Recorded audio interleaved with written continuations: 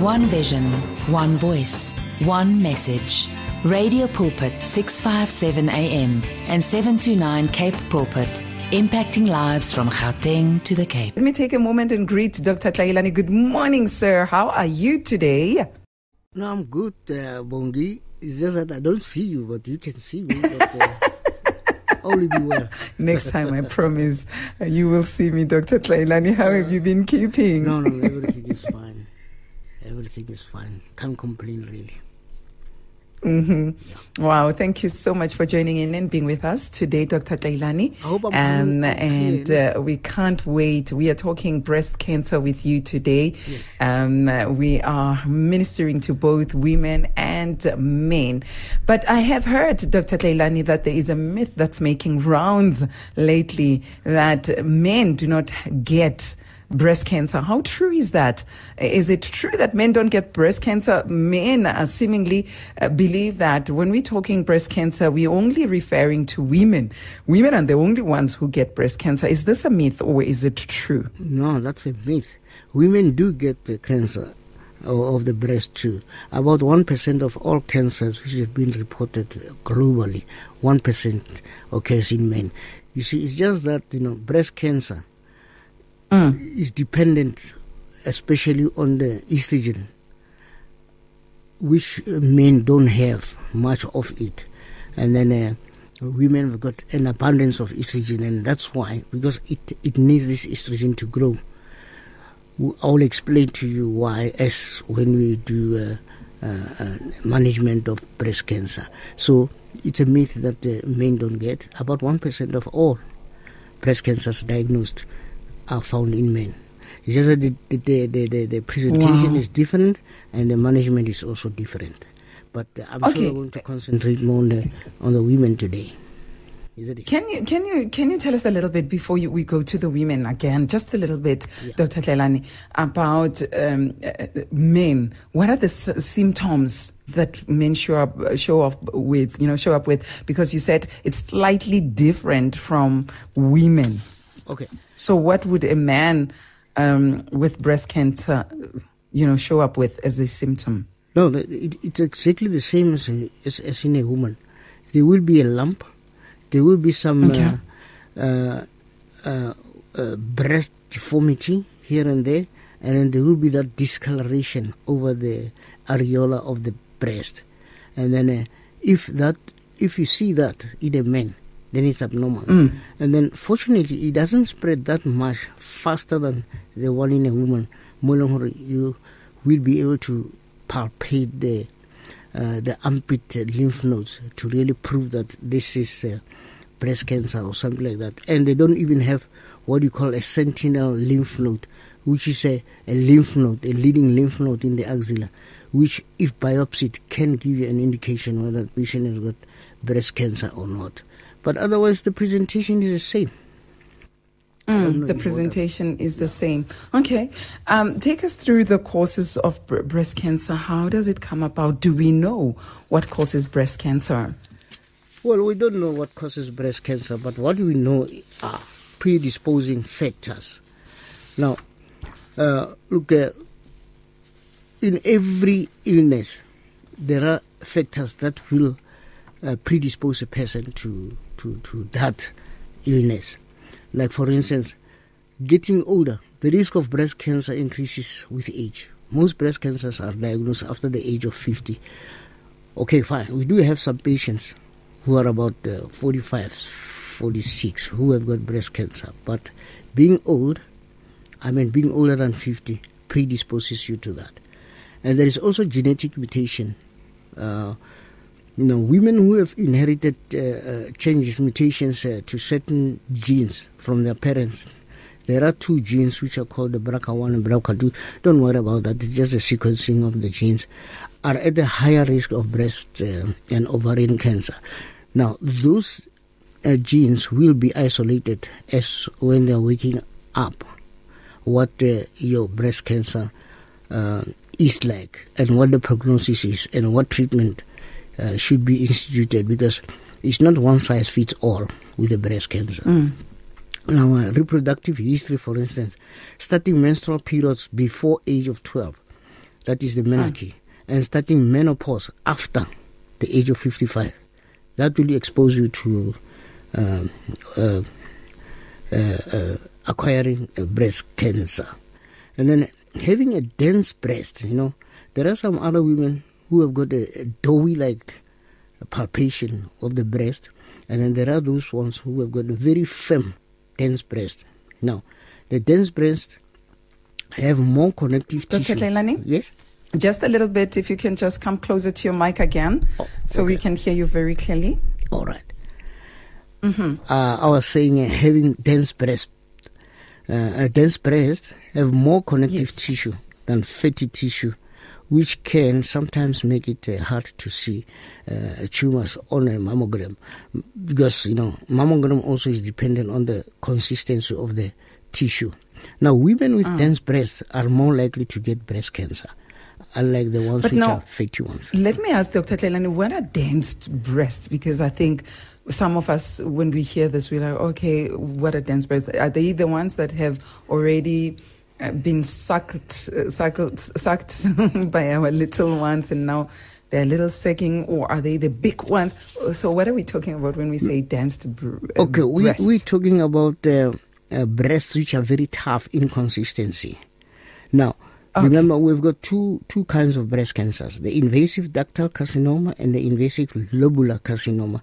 Now, the one is from the ducts, which promulgate the milk to be excreted, to be sucked by the baby, and the other one is lobular, where the milk is being manufactured.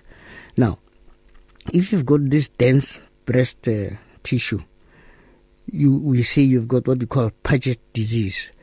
That is, the medullary, the architect of the breast is thicker than the normal breast, and there is also mucinous, and there is also some inflammatory breast changes, which will predispose you to breast cancer. So it's just the consistency of that breast that will predispose you to acquisition of breast cancer. I don't know if I explained it well. Now, personal history of breast cancer or certain non-cancerous breast disease also predispose you to that. Women who have had breast cancer are more likely to get breast cancer a second time. That is, if you've had breast cancer, say on the left, you stand a very good chance to develop a breast cancer on the other hand. So, on the right. Yeah, that's why there has been some observations overseas that if you have developed breast cancer on one breast, they remove it. They also ask you to sign a consent to remove the other one, because there will be some chances that some of the cancerous breast diseases, such as atypical hyperplasia, meaning proliferation of the other breast, will at a later stage also become cancerous. So it's better to remove it. And then family history of breast or ovarian cancer. A woman's risk for breast cancer is highly if she has a mother, sister, or daughter, a first-degree relative, or multiple family members of either her mother's or a father's side of the family who have had breast cancer or ovarian cancer. Now, having a first-degree male relative with breast cancer or also raises a woman's risk. So you can be a male with breast cancer falling under the 1%, and you can, because of that, mitigate to get to have your first degree relative to acquire breast cancer. So it's just like with prostate. Prostate, it also targets the first degree relatives, men who have had prostatic cancer. The same exactly with breast cancer. Okay. Now, if you do we know how it starts, Dr. Tlailane? Can one detect maybe is there pain that goes with breast cancer? That's right. That's a very good question, because most of the time, sometimes some people don't get any lumps or whatever. They present specifically. Yes, they present with pain, and then pain is so much excruciating that they have to seek a doctor. They won't go to a chemist or a pharmacy to get some painkillers or something like that. but they will be forced to go and see a medical practitioner who is going to palpate it. Now, that will lead the doctor to do the investigations to screen for breast cancer. So, pain is a thing that we should be aware of. No woman should get pain from nothing except if he's developing breast cancer somewhere, which is still occult, which is not so obvious, which you can't palpate. So, pain is the number one thing that we must be aware of. And then comes the lump. Now, when you see the lump, we must also differentiate it, because lumps in the breast are different. They are not all precancerous. We've got fibroadenosis, which is just a local, benign, not cancerous lump in the breast, and it targets usually younger girls. And then you can also get cysts. Now, those cysts are the precursors of, actually not the precursors, they are from underdeveloped breast milk manufacturer, let's put it that way, of the cells. Okay. Now, those cells may be lying there dormant, but with the development of a woman and having to get all hormonal changes, those cysts will tend to form milk, even if they are not pregnant. So that is the cyst that we'll also see. So, but you can differentiate that from cancer by feeling the consistency and doing the necessary investigations like mammogram, ultrasound, or others. Now, somebody says that most of the people who haven't had children or who haven't breastfed are at risk of having breast cancer. That's How good. true is that? Yeah, that's very true. Just as I said, that when it comes to reproductive history, if you start your menopause earlier, or if you go into if you have menarche, that is your menstruation start earlier than 12, then at the later stage you stand a chance of getting breast cancer. Or if you go into menopause later than 55, and if you're an nulliparous person, meaning you have never breastfed before or you have never fallen pregnant before, you also stand a chance of acquiring cancer, depending, of course, on your family history and the genetic makeup, whether you've got those BRCA1 and BRCA2 genes in your blood. So, indeed, if you haven't had children, you stand a very good chance of getting breast cancer. But fortunately, we've got all modalities of having to pick it up early. And then I've realized that the most important thing with breast cancer is that there is a delay in diagnosis. Patients don't come out to the doctor for screening purposes. Like we preach that, please, when you go and once do a year, once a year, please allow us to do a mammogram. Or if you're less than 40, we do the ultrasound. Then we'll pick it up early. Why we have got deaths arising from breast cancer is because of us not being able to come to the doctors early in time, that it can be picked up and then be sorted out. Because it's curable if found early. It's curable. Is it curable? Yeah. Well, we'll come to the stages. Treatment? Okay, all right. Yeah, we'll come to the stages, and then it will depend on what stage you are at. You see that? And then if you're still at an earlier stage, I don't know if you want me to go through the stages of breast cancer. Let's do that. Yeah. Okay, there's 4 stages basically. The stage 0, where it's called the precancerous stage, you don't feel lumps, but the cells are there. And they can only be picked up by mammogram. That's why. That occult one, which you can't see or feel, is going to be picked up by mammogram. And then the second stage is when there is a lump, which is about 2 centimeters, firm in consistency and not mobile like a fibroadenoma or a cyst. That is the second stage.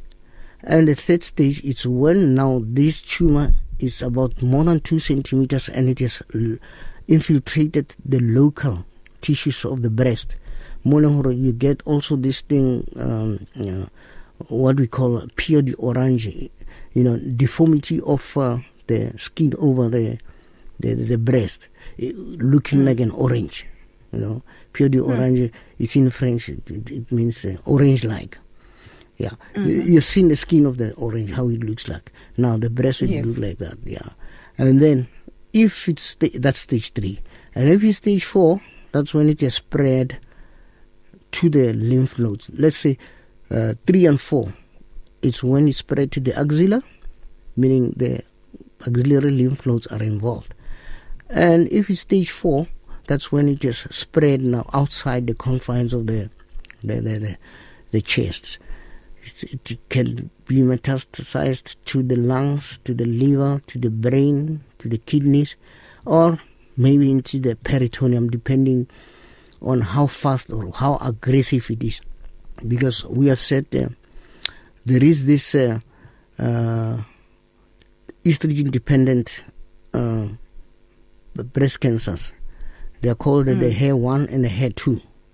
Now, don't worry about those terms. It's just to classify whether it's responsive to estrogen or it's not responsive to estrogen. Because when it comes to management, after we have established that breast cancer is sensitive to estrogen, then we are going to deprive it of estrogen, and then by giving you something which is anti-estrogen, then it won't progress, it will regress. Is that chemotherapy? No. That's hormonal treatment. That's hormonal treatment. Hormonal. Yeah.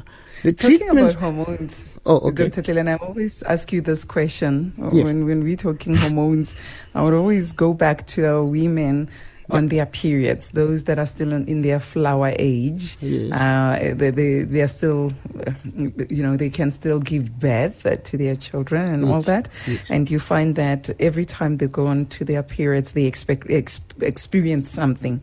And so most of them do have tender breasts during this time. There's pains. There are limbs that are swollen at times. The nipples are also swollen. And there are pains just around the breast. And so it happens often. And one would ask, does it mean that I'm eligible? Does it mean that I am one who is pre-cancerous or whatever, if there's anything like that?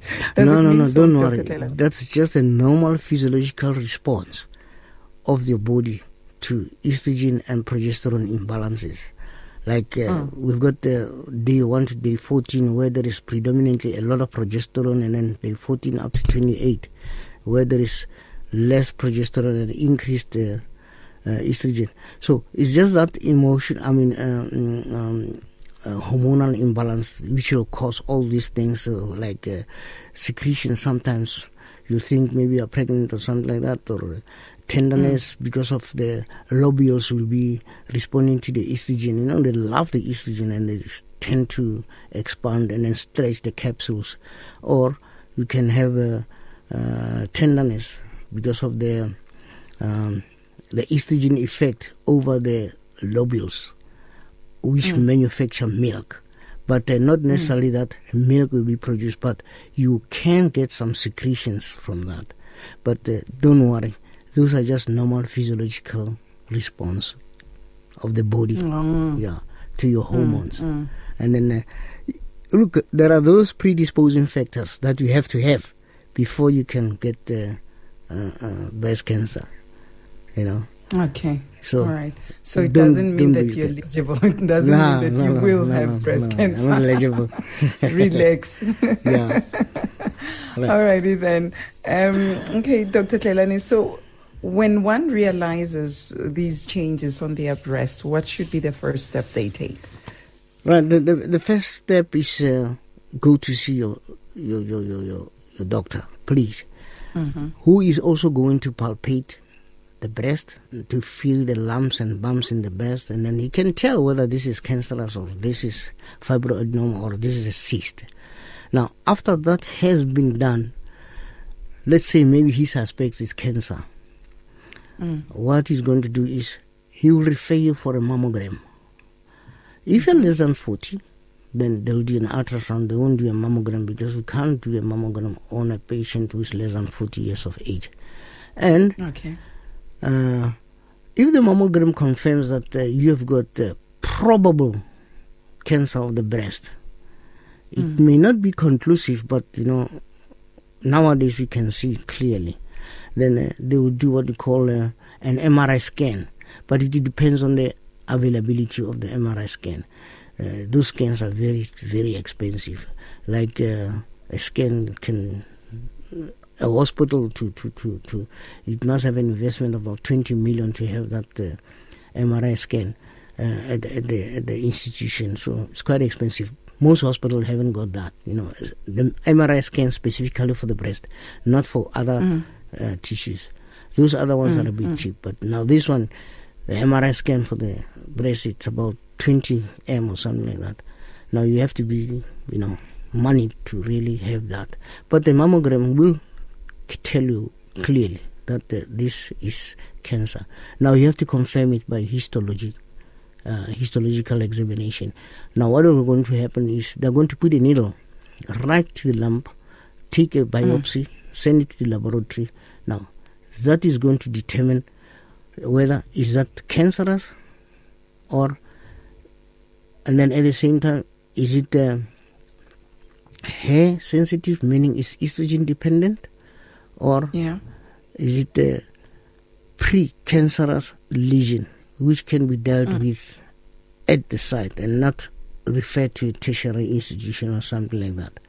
And if it has been established that it's cancer and it's from the intraductal tissues, meaning the ducts, that is the one which is more virulent than the other one, which is from the lobules. Remember I said there's two types, the intraductal and the lobular one. The lobular one, that's where milk is manufactured, and the ductal one is where the milk is promulgated. That is the one which is more aggressive. Now, depending on the results of the hair, meaning whether it's estrogen dependent or not estrogen dependent, and having had genetic analysis that you don't have either the BRCA1 or BRCA2 gene, then that will determine as to what type of treatment to be given.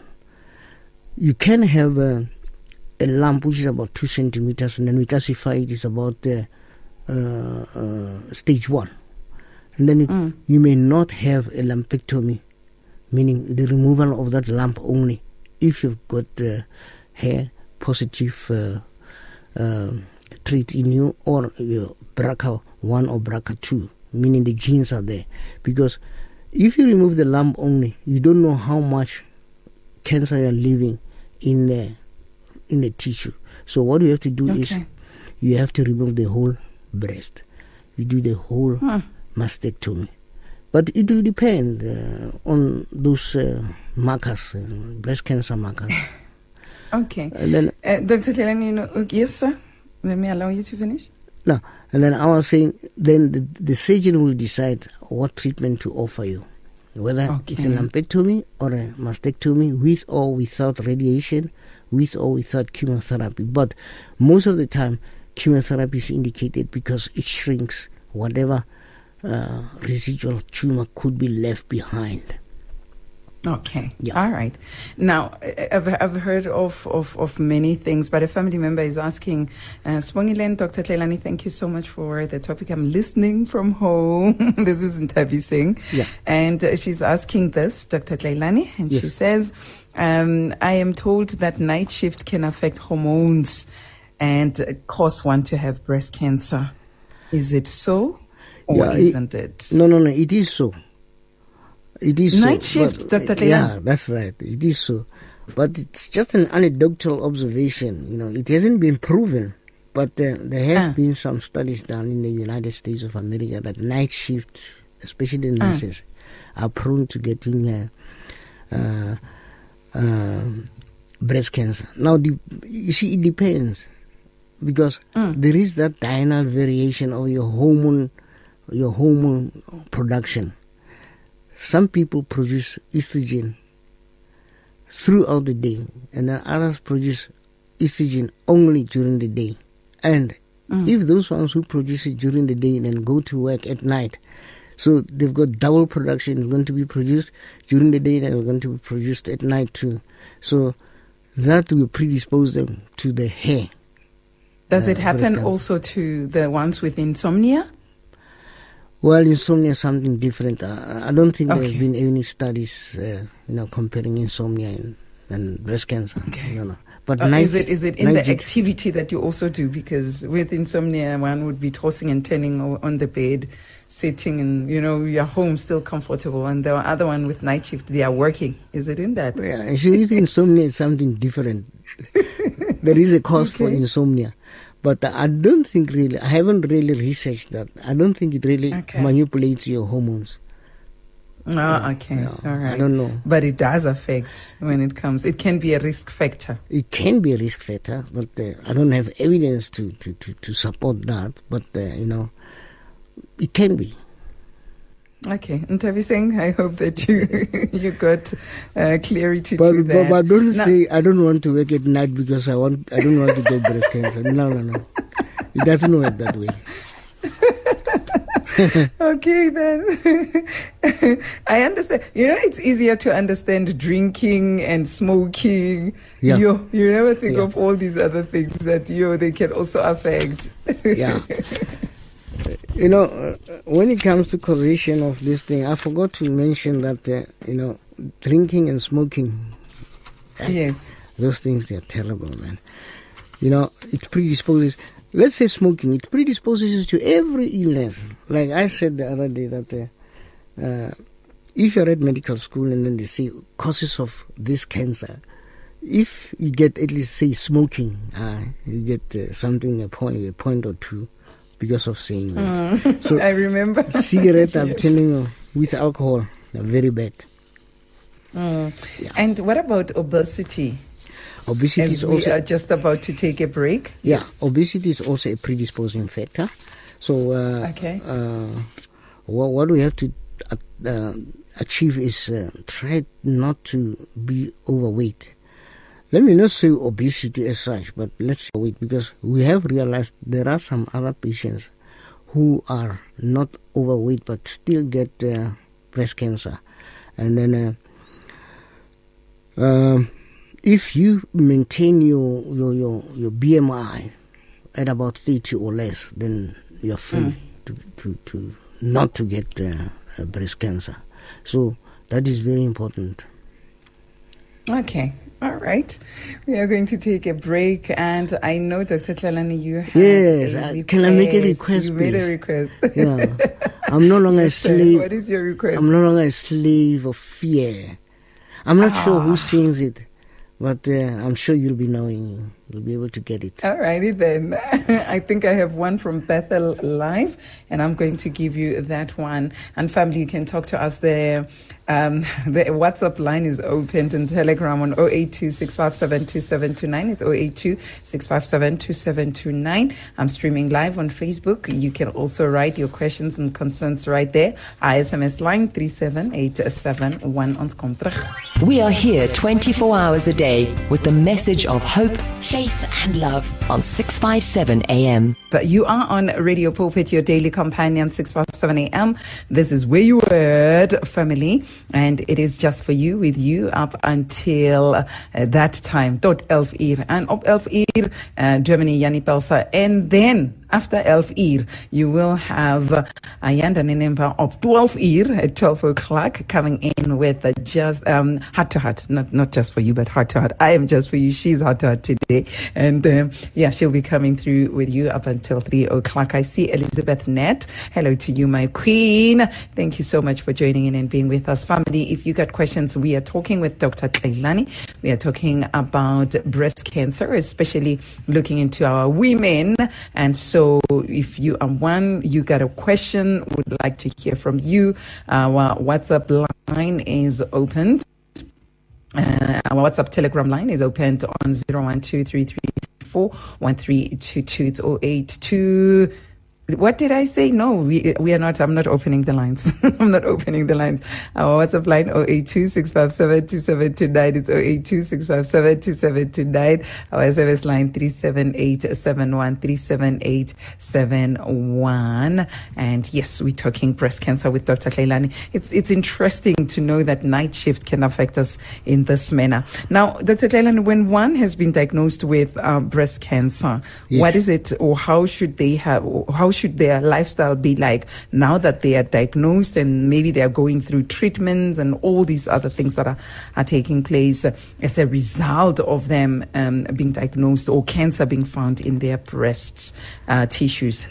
Okay, let's say, let's go back to that lady's question. I just picked up something. The night shift. Yeah. Yes. Now, according to the Stevens hypothesis, work at night and exposure to light at night cause inhibition of melatonin.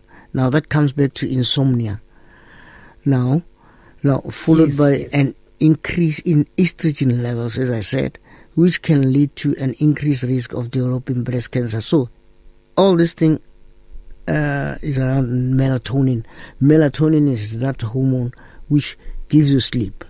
Now, if you don't, if you lack melatonin, then you may not sleep. That's when you're going to have insomnia, and at the same time you're going to have a lot of estrogen, which is going to expose you to breast cancer acquisition.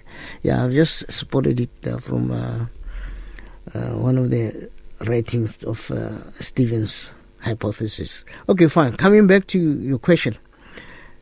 Are you there? Yes, Dr. Tlailane, I'm listening. No. The thing is, if you have been diagnosed with breast cancer, they will get you'll get that treatment that we have gone through. It's either you're going to have a lumpectomy, or you're going to have a total mastectomy, plus minus the other breast, and they may give you radiation, or you can get chemotherapy, or you can get hormonal treatment. Now, it will depend on what type of breast cancer you've got. Now, it's very important that the type of cancer should be established by doing that biopsy and establishing the hair factor and the BRCA factors. I hope we are okay then. Eh? Right. My question also is the lifestyle that now one has to have once they have that. I mean, we spoke about different things that affect people. Yes, genetically, there's nothing you can do about it. That's right. But now, do you have to change some of the things in your life, to adjust? I was listening to a group of women when I was in hospital last week. I was in the same ward with ladies diagnosed with cancer. Breast cancer specifically, who are going to Steve Biko for treatment as well. I heard some of them saying statements like, cancer is a spoiled disease. It's a spoiled disease. You can't clean once you are diagnosed with cancer. You can't, you can't do a lot of things. Most of the times you just need to be sleeping and taking care of yourself because it's a spoiled disease. You can stand in front of the stove and cook for too long. You can't be exposed to heat for too long. So many things that we take for granted that as a woman you are able to do, like cleaning and cooking and all of that. And they said, it's a spoiled disease. It's a spoiled disease. I don't know what do they mean by spoiled, but I guess because they mentioned some of the things that they can't do. So does that mean that when one is diagnosed with cancer, then they should forget about cleaning and cooking and all that for their family? Doing the washing, stuff like that? Hey, I'm not sure. It's not what science is telling us, because not being physically active will predispose you to cancer. That's what I understood. So I always encourage patients, even if you have had a mastectomy or a lumpectomy, you must be active. You must do something, house chores. I think you must do. Look, I don't know, but I don't believe that you should be doing nothing. Because sedentary is a major cause of most illnesses, including cancer and cardiovascular diseases. So you have to be active. You have to do something. And then being overweight or having obesity after menopause, you must avoid that. So you must change your diet. try to have diet which is not going to make you pick up weight. Even if you have had your treatment, whether you've got a chemotherapy or you've had a radiation or you've had surgery. And then taking hormones, that you should stop. After having been operated upon, if you have been on oral contraceptives or any hormonal, form of modality who prevent the pregnancy, stop them, because you are going to predispose yourself now. Because remember, estrogen is an offender here.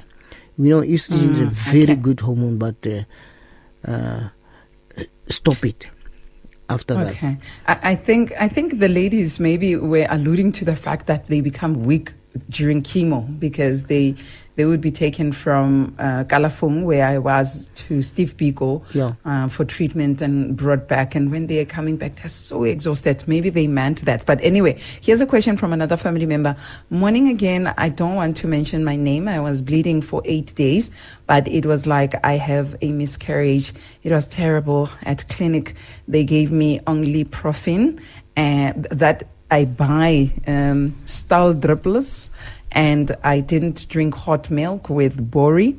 I was very dizzy, no power. My hands were so white, but I'm much better by the grace of God. And now I'm 48 years. So maybe doctor can help. My breast is very painful from 2008. I was up and down by doctor's monogram. They find nothing, but the pain in my breasts is a pain only I go through. Only I go through it, doctor. So what do we advise the family member, Dr. Tlailane? I think this lady should have an MRI. I can see they didn't pick up anything on the mammogram. So I think she should have an MRI. And the MRI is more informative. It will give the doctors more information about the cells of the breast. Dr. Tlailane, can you come a little bit closer again to the mic? Sorry for that. So yes, I was saying, I think I would suggest that she goes for for a magnetic resonance examination, MRI, and then they will pick up something there. That she's 48 and then she's still bleeding. Okay, fine. We can have up to about 55, but after 55 and then you're still bleeding, it's going to be a problem. But that she's 48, she's in the area where, hormonal changes are going to start. She's going to be in a perimenopause. Well, I wouldn't be worried about the PV bleeding. I suppose when she says she's bleeding, she's referring to PV bleeding. Yeah, I wouldn't worry about that. But the breast, I think she must just have an MRI. Something should be picked up there. And then if they can pick up she's what you call, then they'll do a biopsy, random biopsies of the breast, and then they can come up with something. Okay. Yeah. Now, Dr. Tlailane, does a myth, or is it true, that, most of the women, especially the young ones with beautiful, firm, I don't know if it's part of dance, but firm breast, beautiful, standing in our language, in our Sotho language, we say the breast is, I don't know if in English they say it's standing. Just me I understand doing you. a direct, just me doing a direct translation from the Sotho way. I don't know what do they say in English, but you find the breast is so beautiful. The breast is so beautiful. And so you find a whole lot of our women reluctant to breastfeed because they are afraid that their breast would sag. Now, are they also, is it a risk factor? I do have a child, I gave birth, but I don't want to breastfeed because my breast will drop if I breastfeed. So I want them to be as firm as they are, as beautiful as they are, for a very long time, for many years. And you find a person has given birth to 4 children, but none of them even had it sucked just a little bit, not even for a month on their mom's breast. So I've heard. Is that a myth? Is that true that the breast won't drop? And the second question is, is this also a risk factor to cancer, breast cancer? Okay. Look, when you are pregnant, the hormones are there. They will change that breast, irrespective of what you do, whether you're going to breastfeed or not breastfeeding. Those breasts are going to fall a little bit, and I would encourage you to breastfeed your children because they are going to protect you from getting cancer. Because nulliparous women are the ones with the high incidence of breast cancer because they haven't breastfed. They haven't fallen pregnant. And when you breastfeed, you are reducing your chances of getting breast cancer. So I would say, forget about the cosmesis, prevent breast cancer. And that is, it does not matter what. That breast is going to fall because of the hormonal effects of pregnancy. So, I don't know, but I don't know. I think it's a myth, you know. And you don't have to breastfeed for your breast not to fall. It will fall, irrespective of what, because pregnancy will predispose your breast to those hormones. It will what about engorgement? Because a mom who's lactating, the breasts turn to be engorged every time your baby's not there to latch. You know, your baby's not there to breastfeed. You find the breasts are so engorged and so painful, so swollen. Okay, fine. If you're engorged, you don't want to breastfeed, they're engorged. There is treatment that we can give you which inhibits lactation, the production of milk. So, you know, it doesn't. But why not breastfeed? You know, breastfeeding is the best for the baby. There's no formula. In the whole it's world. Also amazing. Yeah. It's also There's amazing no formula the which can compete breast milk. No formula. Yes. And I'm told, I think maybe it's a myth, children who are breastfed have a higher IQ than children who are not being breastfed, who are on formula. Well, it's just like that. They get the innate immunity from their mother, unlike the immunity that is fortified in a formula or something like that. But I understand, Dr. Tlailane, that the breast milk has all that the baby needs, antibodies. Yes, everything. It's like an antibiotic on its own as well. Yeah. It's magic. That's right. It's magic. Yeah. That's why God created a woman to be able to produce milk when she's after delivery. I don't know why we should really be defying the nature, by not breastfeeding. The breasts are there after pregnancy to produce milk to feed the offspring. You see, not to inhibit it with medication that you use just to have a wonderful breast, cosmetically, which at the later stage is going to get breast cancer. I don't see the logic, but life is about choices. You can do that if you want to, but I don't see any sense in that. Sure, Dr. Tlailane. Wow, it's amazing, but we are learning. I think it's a learning curve for somebody who says, I don't want to breastfeed right now. Yeah, well, my it's a breast choice. should look beautiful. She can choose not to breastfeed. It's okay. It's her choice. But she must watch out for breast cancer. Know that you're exposing yourself to. Yeah, that's a high risk of not breastfeeding. You can check the nulliparous women. Those are the people who get cancers. People who never had children in their lives, and they've got beautiful breasts and everything. But those beautiful breasts, at a later stage, depending on the family background and the genetic makeup, they will get cancer of the breast.